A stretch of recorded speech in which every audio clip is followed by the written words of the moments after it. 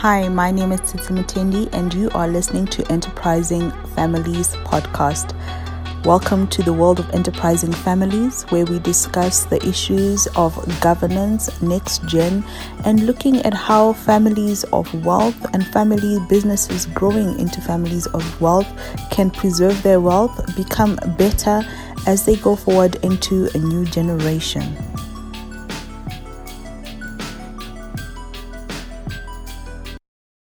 Welcome, everybody, to another episode of Enterprising Families. And in this episode, we have Martin Stepek. And I always enjoy my conversations with Martin because I am always thoughtful when I'm speaking to you.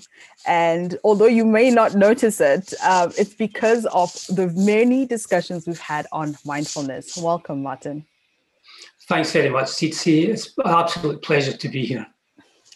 And I would like to give you the floor to introduce yourself and the most important work that you do. I think it's really important, especially during this time where we've faced 2020 head on without terms and conditions read. Sure.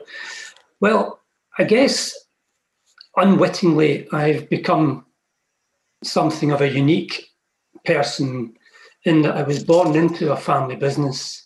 I tried my best to resist joining the family business, failed in that endeavour to avoid it, and then ended up becoming co-owner and director of our family business, second generation, 350 employees, based in Scotland, as you could probably guess from the accent. And after about a decade in the family business, I was aware of the stress and the frustrations it was building in me with regard to family issues more than business issues. And I looked around and found eventually mindfulness, to cut a long story short. That was in 1998. By 2006, I was very steeped in it, in the learning, and I was asked to become a mindfulness teacher, initially with Tibetan Buddhist group, and then on the secular scientific front. And so I've taught that since 2004. The following year, 2005, with a couple of other family business owners, we set up a charity, the Scottish Family Business Association, to help other family businesses avoid going through the challenges and the pains that we had gone through. And in that interim period, in the late 90s to early 2000s, I also studied family business theory and systems for 5 years while director of our family business. Now, mostly, I focus on helping people through mindfulness for two reasons. One is I think it's the most important piece of work I do, which is to help people be well and happy. The second thing is it forces me to be mindful, and it keeps my practice going on a very regular basis. So, and it's a pleasure to do it. It's very fulfilling and very rewarding. Okay.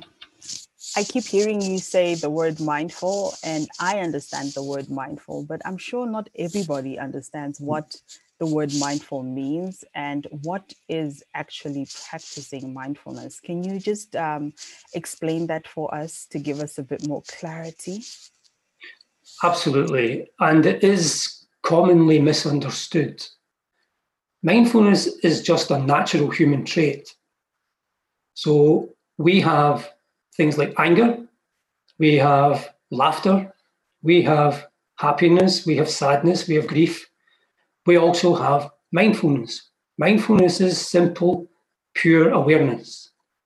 So just now, I'm in a very fortunate and rare position of looking out my window in Scotland in October, and it's sunny. I'm aware it's sunny. I can see the autumn leaves, yellow and brown and orange and red, and it's gorgeous. That beauty and that enjoyment comes from noticing. Simple as that. So we've got 5 senses with which we can notice, and we also have a 6th version, which is looking at our own mind. Now, everybody's got that. The problem is that it's not particularly well developed as a deliberate trait. What is well developed and is naturally strong in us is an automatic reaction to things. So it's a kind of subconscious awareness. You see this often when you're looking at something and out of the corner of your eye you see movement. You haven't noticed what it is, but it's triggered and you look and you see. Now, this is an ancient part of the brain that's doing that. And this automatic part is looking out for danger, primarily. Also opportunity, so that if you imagine going back thousands, tens of thousands of years, then life survival depended on noticing danger quickly and being able to get away from it, or noticing opportunity and grabbing that food before someone else did. So we have this ancient brain that dominates our lives. That's what produces all the reactions, the overreactions. And I think, especially in a family business context, because we're so intimately connected with our siblings, our parents, our children, our cousins, and people that we've employed probably for 30, 40 years, that we are now dealing with people mostly in an automatic, unthinking way. We think we're thinking, but we're not. So mindfulness is the trait of more deliberate, wiser, slower, more inclusive ways of thinking, communicating, listening, and being. When you try to do that, it's really hard because we haven't built up the muscle of it, if you like, the skill of it. So the practicing of mindfulness is like practicing learning muscles. You have to do it repeatedly so that your mind gets used to doing it and gets better at doing it. Once that starts to come into play, you get a whole series of benefits, which we'll come to. Awesome. And I'm just reflecting on what you said about how in family businesses, mindfulness becomes an intricate journey because you have so many different, a web of people around you. And being conscious around those people is not something we naturally do. It's not something that we do on reflex. It's something that has to be practiced.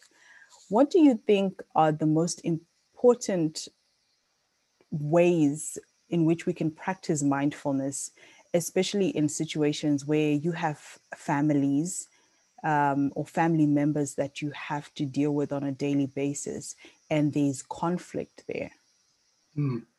I think, to quote someone much, much more mindful than I am, Gandhi once famously said that he hesitated speaking in public because every time he was about to say something, he had to stop and look into his mind to see what he was about to say to determine whether it was worth saying or not. And I think that is both the hardest and the most important trait when anyone is speaking to anyone, but especially within a family business context, because of the depth and the layers of automatic thinking and assumptions that we make about each other in a family. Because, I was one of 10 children. So these other 9 siblings of mine, I've known them from either my birth or their birth. And by the time you're 10, you're making assumptions about who they are, what they're thinking, and let alone getting into working age. So the ability to pause instead of responding immediately. Now, in terms of responding immediately, either when you want to initiate a discussion or whether you're responding to someone else's discussion. And I can't remember now who it was, but one famous psychologist once said that we should always dump the first thought because it's never usually good. And that's a big lesson for us to learn, because nearly all of us just blurt out the first thing that pops up in our head. Now, if we could just do that, if we could notice what we're about to say and analyze it, just gently in our own head, think, is that going to help this situation? How is that going to feel on the receiving end of this?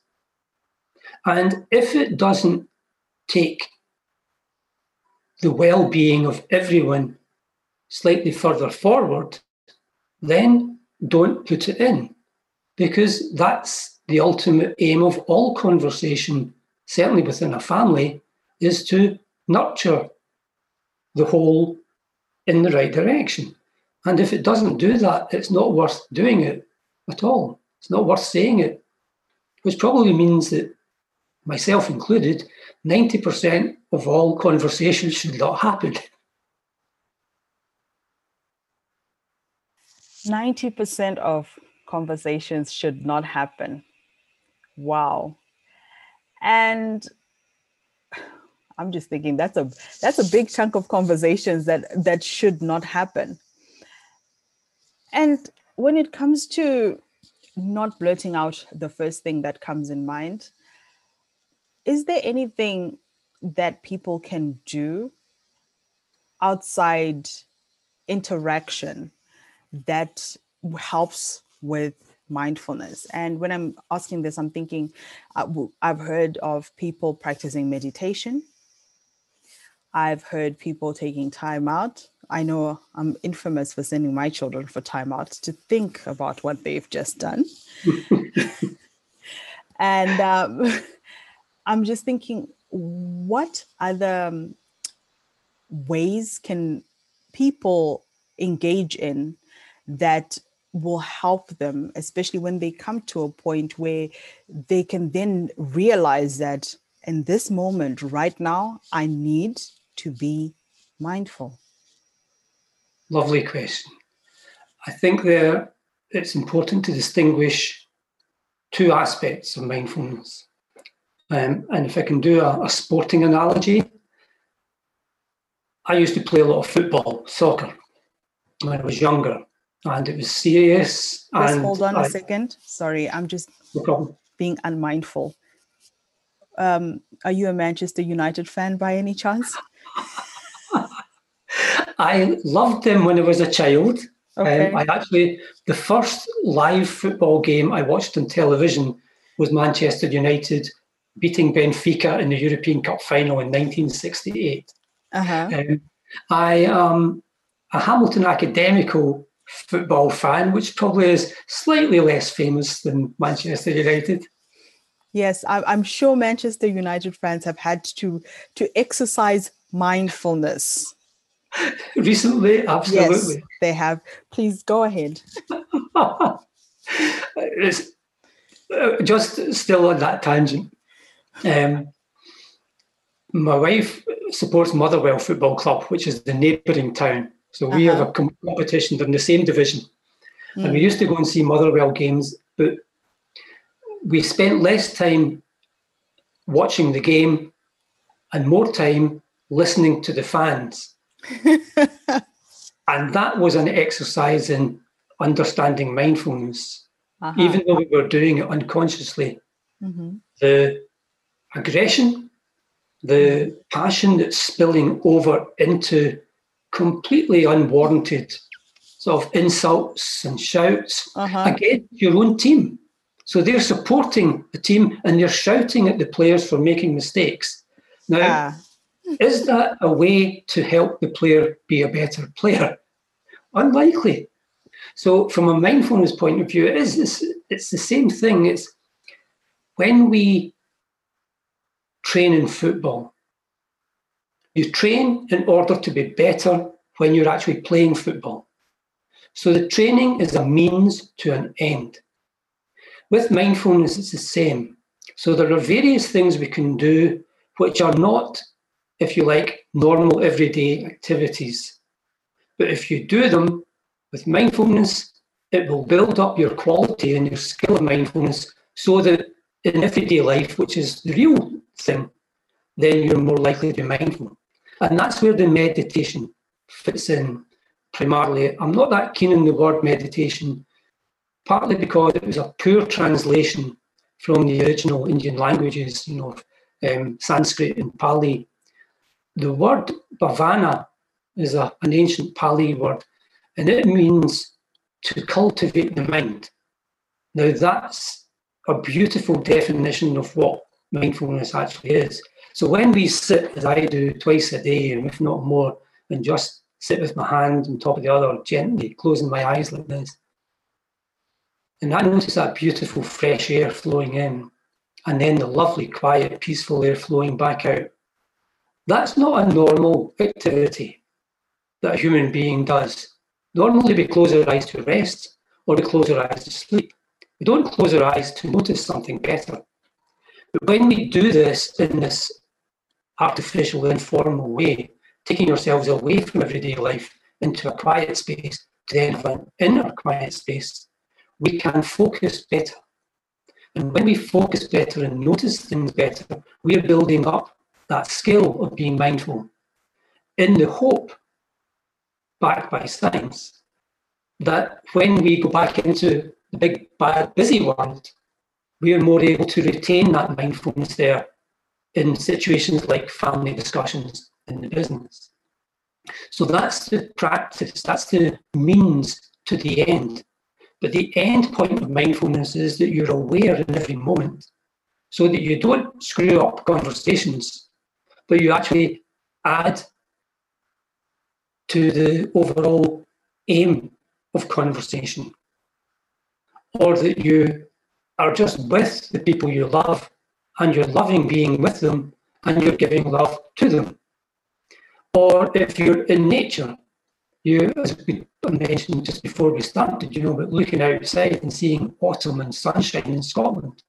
You walk in nature and you absorb with the eyes. Now, you don't think about what you see, you absorb it, you soak it in. You are a raw experience of sight, of beauty. You hear the bird song and you become the recipient of beauty. Now, that's doing two things in one. What's happening there is that you're experiencing sound and sight mindfully in the moment that you're actually doing something. So you're gleaning it and you're getting the benefit from it, but you're also training the mind to be more mindful in future. So there's a win-win whether you practice or whether you're doing it. Like I'll pick up this mug and take a sip of water, and I notice the mug. I see the indigenous Australian design on it. I feel the smoothness and the coolness of the ceramic. I feel the water in my lips. I feel it in my mouth, and it lubricates and it softens. That's me practicing mindfulness and enjoying the moment, but it's also going into my brain. And in that multitude of life experiences we've had, I've just now added one that is positive and mindful. So I become more positive and more mindful by a tiny amount each time I do this. So I'm building up this inner resource of being mindful in everyday life. Now, given that we have billions and billions of experiences in our lives, then adding one or two more is only going to make a tiny bit of a difference. But if you do that 20, 30 times a day, every day, for 10 or 20 years, you're starting to change entirely the inner mental makeup of who you are. Yes, I completely hear that. And I'm just thinking also, still focusing on the analogy of football and what you said about when you were watching these teams and how supporters can scream at the team they're supporting and telling them what they're doing wrong instead of being mindful and helping them to, supporting and cheering them on, even though mistakes are being made. And I'm just thinking, what is your thought process with that, and in alignment with being mindful when integrating next gens into the family business? And also in the case of next gens, looking at now gens or current gens as they're running the family business. Because I think there's a lot of friction that happens between the generations as transition is happening, as one generation is growing up and coming into adulthood and looking at taking over ownership or management of family businesses. And I think the issues that come to the forefront in a lot of discussions when it comes to continuity or governance is the issue of criticism. We can acknowledge that obviously the families can see that the next gen have got the potential to take the company to the next level. And they can also see that the current generation have been successful because there would be nothing to pass on if they had not been successful. Mm-hmm. So how important is mindfulness, especially when we are building generational transition and building on governance and speaking to each other instead of from a place of criticism, but a place of mindfulness? Yeah. Excellent questions. Now, I guess the first thing I would have to say is that every family is unique, and that unique family becomes another unique family almost moment by moment by moment. So to explain that, if you think of all the likely traits and feelings that you experience even in a day, some parts of the day are boring, some parts of the day are really exciting, some parts you're tired, some parts you're lively and energetic, some parts you're happy, some parts are funny and you're laughing, some parts may be sad news. Now, I won't go on, there's about another 100 of those. But you are a different person in each of those situations. So I think of myself, stereotyping myself as I'm an early morning person. When I get up, I am full of life. And so I'm energetic. Come 10 o'clock at night, I get tired. And when I get tired, I get less patient and I get grumpier. So the me who wakes up is a different person from the me who goes to bed, generally speaking. Now, given that, then what we tend to do in a family business context, is we stereotype each of us because we've known us for so long. So-and-so, well, they won't get that. They won't understand that. So-and-so, if I raise that, they will just criticise. And therefore, we come in with all these narrow assumptions about one another. So I'd say the first thing to do with being mindful is, in an ideal world, you would train everyone to be mindful at the same time. Now, that then causes an immediate problem in that some people might be enthusiastic about it and some people will say, no way, it's rubbish. No matter how much evidence you place, you say this is Harvard University's evidence, this is Oxford University's research. Now, if you can't get beyond that point of all the family trying to be self-aware of their thinking, their reactions, their prejudices about one another, then you're working from a weakened position in terms of getting a good result. However, good, clear, intelligent thinking people can still create solutions, even if it's not a perfect environment. So those who are interested in being mindful just have to double up on their awareness. Now, because of my own prejudice, and we've all got prejudices, being aware of your prejudices is a really helpful, mindful thing. It doesn't mean you don't have them. But my father was a tough guy. You and I have spoken about this before. He survived a labour camp. His mother died of starvation, and so on and so on. When Dad was a teenager. Now, when I suggested something to my dad in business, I was almost anticipating the, That's a daft idea. Boom. So you can be reticent about saying things, or you have to try and be skillful about how you present things. So, but being aware of your prejudice should mean that you rethink, am I right in my thought about this person just now? And is it still my duty to raise certain things? And it's also my duty to raise it in a way that is nurturing and constructive, rather than just coming out with your first thought. Now, this is hard work. It's hard work having a conversation with a group of people anyway, but to have to continually think how you present things is challenging. So the more people who are mindful within the group, the better, because when you present something, they won't be reacting with an instant response. They'll be taking it into consideration, thinking about it, and maybe then presenting a constructive alternative or just praise. Say that's a really good idea. Praise doesn't happen often in a family business setting, because everybody's just thinking about the business. So even if something is a great idea, people might say, oh, let's do that.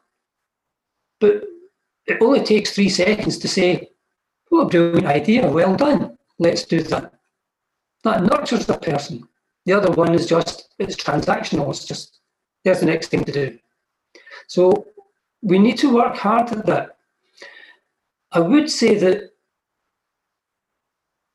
generally speaking, because of different education, particularly in school, things like mindfulness are now better known, and concern for the environment are better known, climate change, biodiversity loss, and therefore when one generation in general may have a broader perspective that they're bringing into the equation than a senior generation who are maybe learning these things as adults retrospectively, so they're not as steeped in awareness and knowledge as others. Also, generally speaking, again, stereotype a little bit, the younger generation can be a bit impatient and fast to think, and maybe they need to slow that down a little bit to take consideration of others, while the senior generation can also be a bit narrow-minded because they have lived so many experiences that they think that can't work, because I've been in business 30 years and things like that just don't work in my experience. In Zen, there's a fabulous phrase, there's a beautiful book by Shunryo Suzuki called Zen Mind, Beginner's Mind. And that phrase, beginner's mind, is explained in the book, where it says, an expert's mind sees few options. A beginner's mind sees all possibilities. So if you have been working in an industry or in a family business for 20, 30, 40 years, you tend to sometimes just blinker things because your life experiences have shown that that works, that doesn't, that works, that doesn't. So you then project into new ideas and new ways of thinking that close to you, that no, that can't work because it's not within my life experience of what works. Whereas a younger person can say, well, I don't know, I've never been in business before, maybe we should give it a try. But these are generalizations just to be aware of for ourselves and for others, so that we don't fall into the trap of making assumptions. Yes, and that does make sense for both sides of the divide, and sometimes there is a divide, to really spend some time looking at the other side and trying to understand what the other side may or may not have experienced in relation to their pathway through life, because I think even your pathway itself can define a lot of your experiences and a lot of your thought processes as you go through them.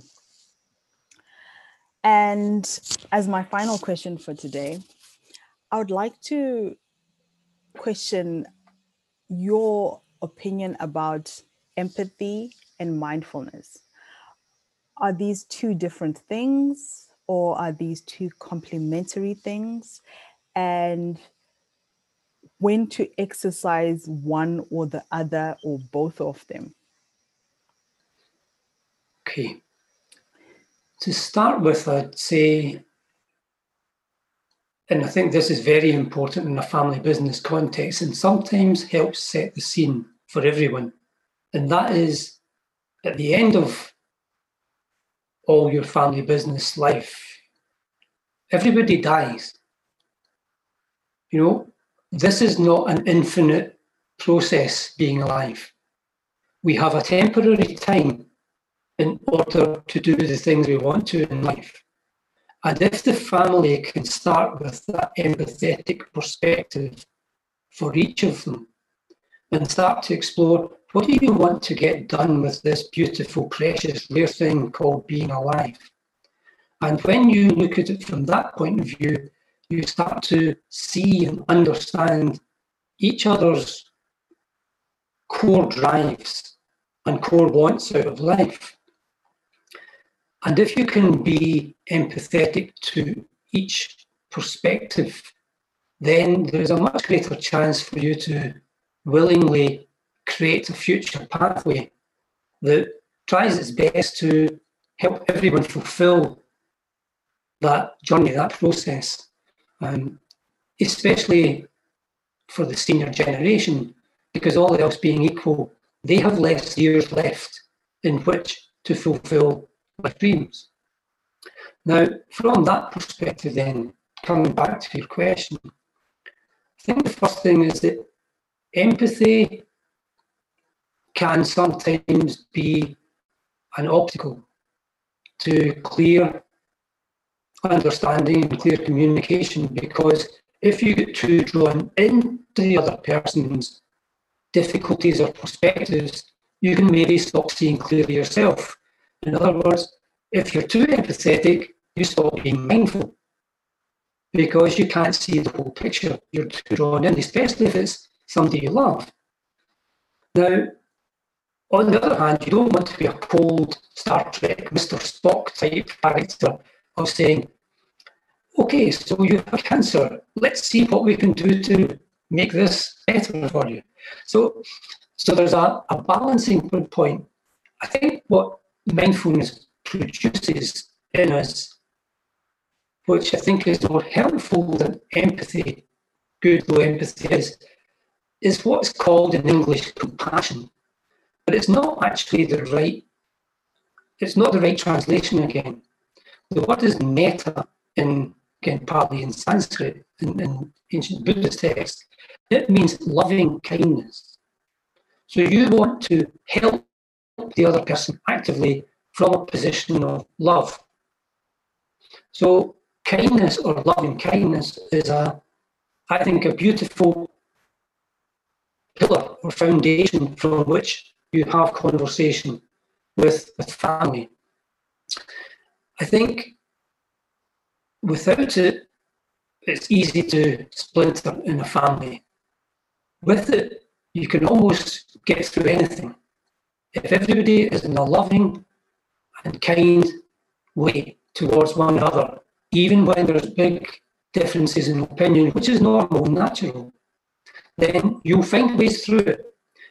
And so and there's a lot of evidence that shows that practicing mindfulness develops this kindness in us, makes us more altruistic naturally. So I think the two are the one, or one emerges from practicing the other. So I think that there's no need to think of them as two separate things. You nurture it and it will all come through. Interesting. Thank you once again, Martin, for joining me today and for sharing with me on the different aspects of mindfulness. I think every time we have a discussion on it, we dig a lot deeper than we went last time. And it makes me a bit more conscious on some of the everyday things that I can do towards being mindful. And I think being a mom of 3 young ones, mindfulness is necessary all the time. It is necessary all the time. Is there any last parting words that you would like to share with our audience with regards to mindfulness and just how they can be better performers in their family business while exercising mindfulness? Yeah, just a couple of related final points. One that sounds a bit negative, perhaps, one that's very positive, but there's two sides of the same coin. The first is that mindfulness is hard work. I've been doing this for 22 years now, and I still have the moments when I'm not mindful, still have moments when I don't say the right thing.